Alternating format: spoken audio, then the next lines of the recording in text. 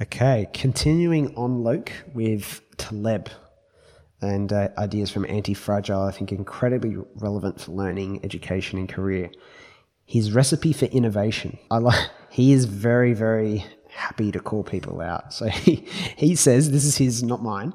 He says, yeah, especially the academic. He manifests just like an academic. He manifests just like an academic, but not in writing style and the way he speaks, I guess. Not his actual ideas. According to Taleb, innovation does not come from academia, does not come from the sciences. He calls it the Soviet Harvard delusion.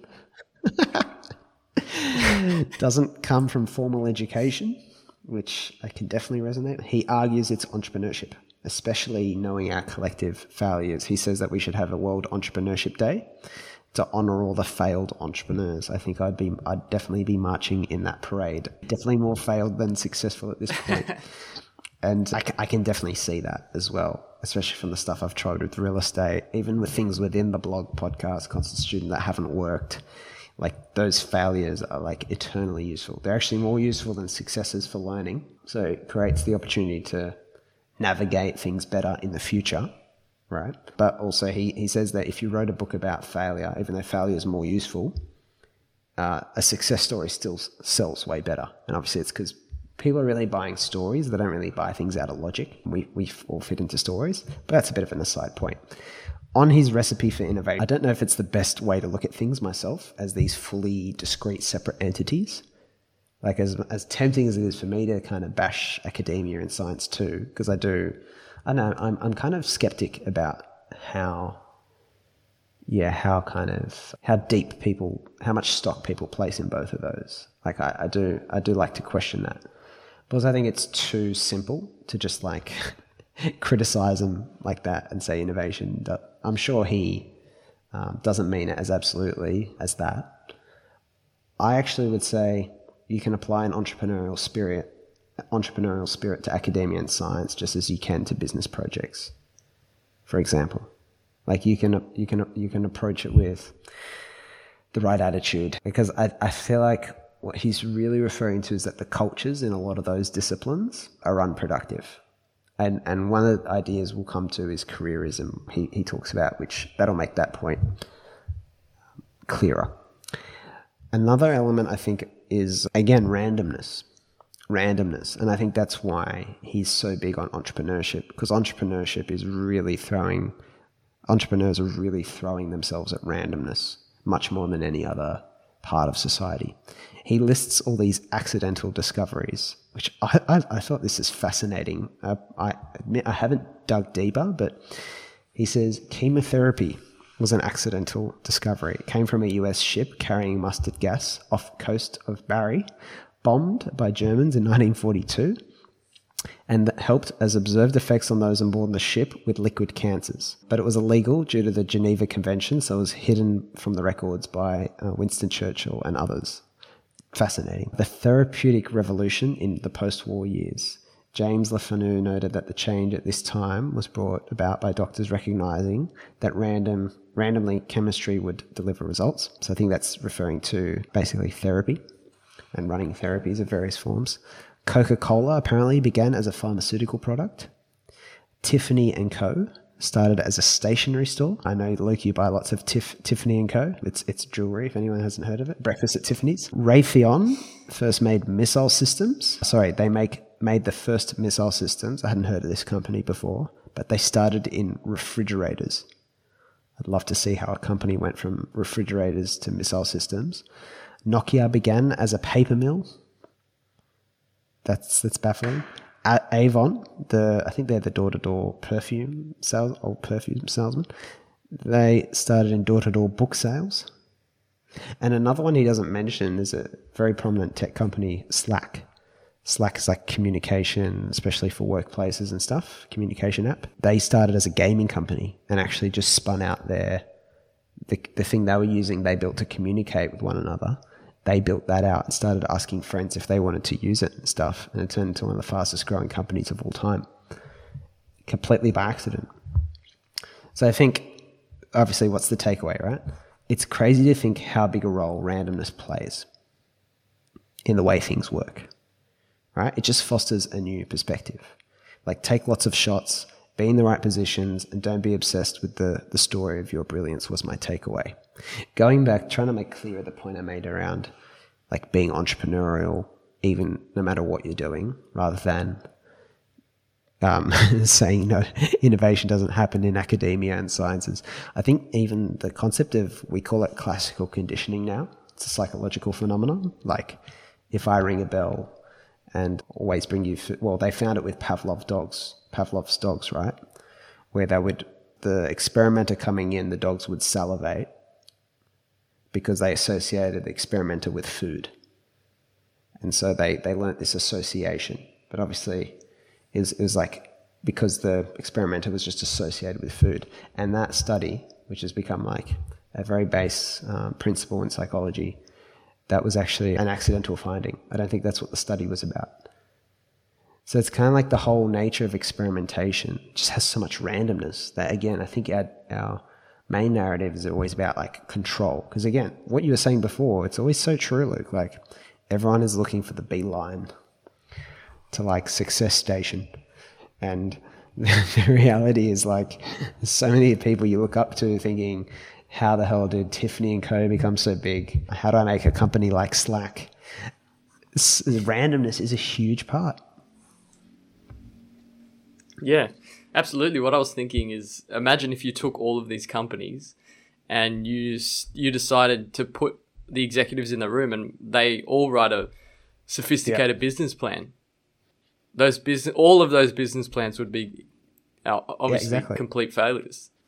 And if they just gave up saying, oh, it's not working to plan, we shouldn't continue on this journey, then they never would have even come about. You think, all right, well, I'm interested in entrepreneurship, or I'm vaguely interested in being someone who's an innovator. What do I follow then if it's random? And I think the actual key is, I'll keep coming back to this because it's one of the big takeaways of Taleb's ideas, is you got to keep firing shots. You got to keep opening doors.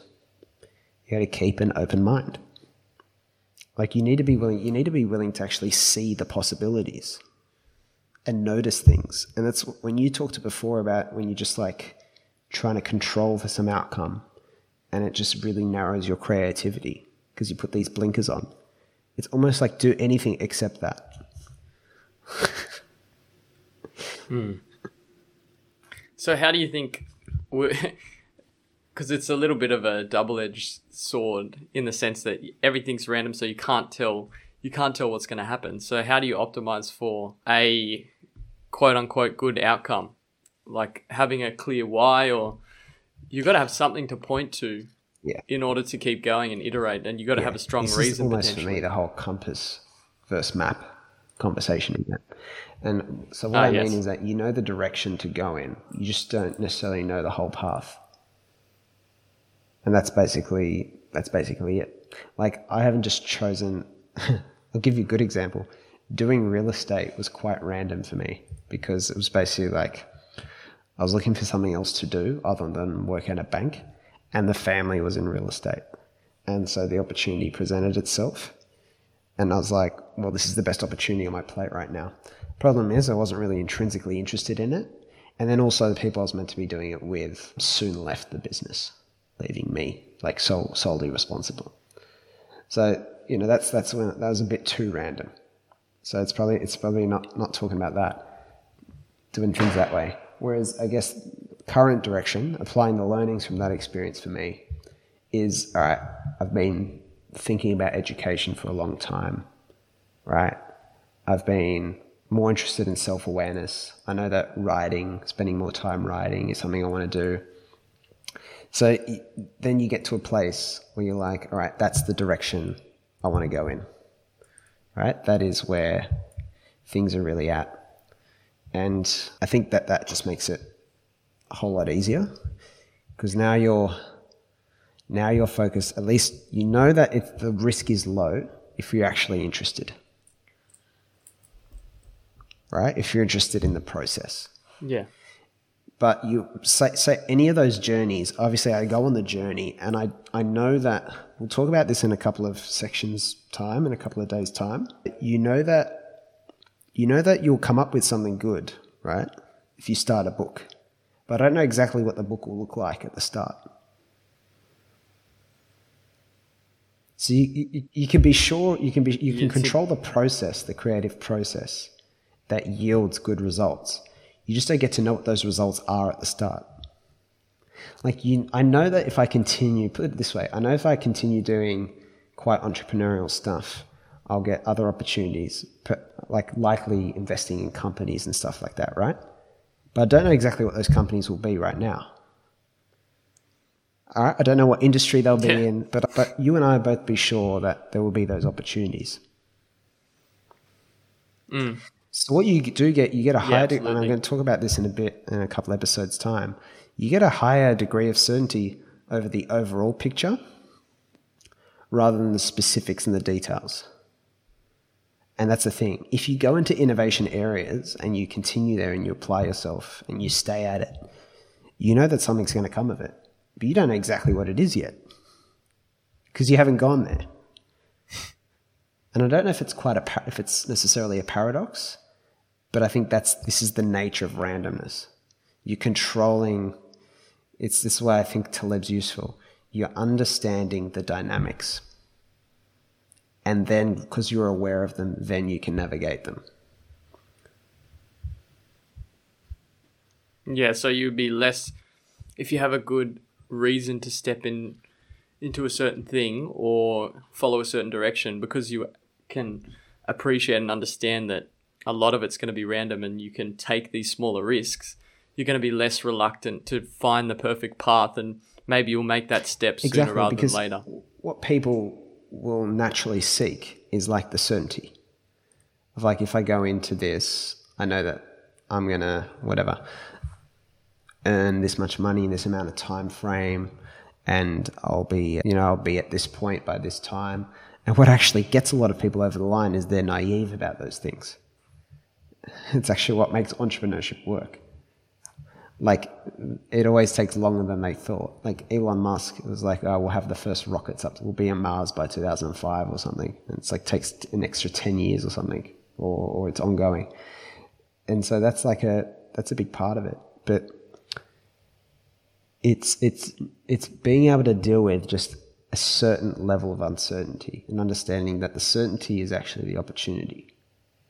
And you can't necessarily decouple them. What you can do is kind of control for them a bit, but you can't fully obliterate them. And that's very Taleb. It's when you try to obliterate it, that's when you start kind of screwing yourself over.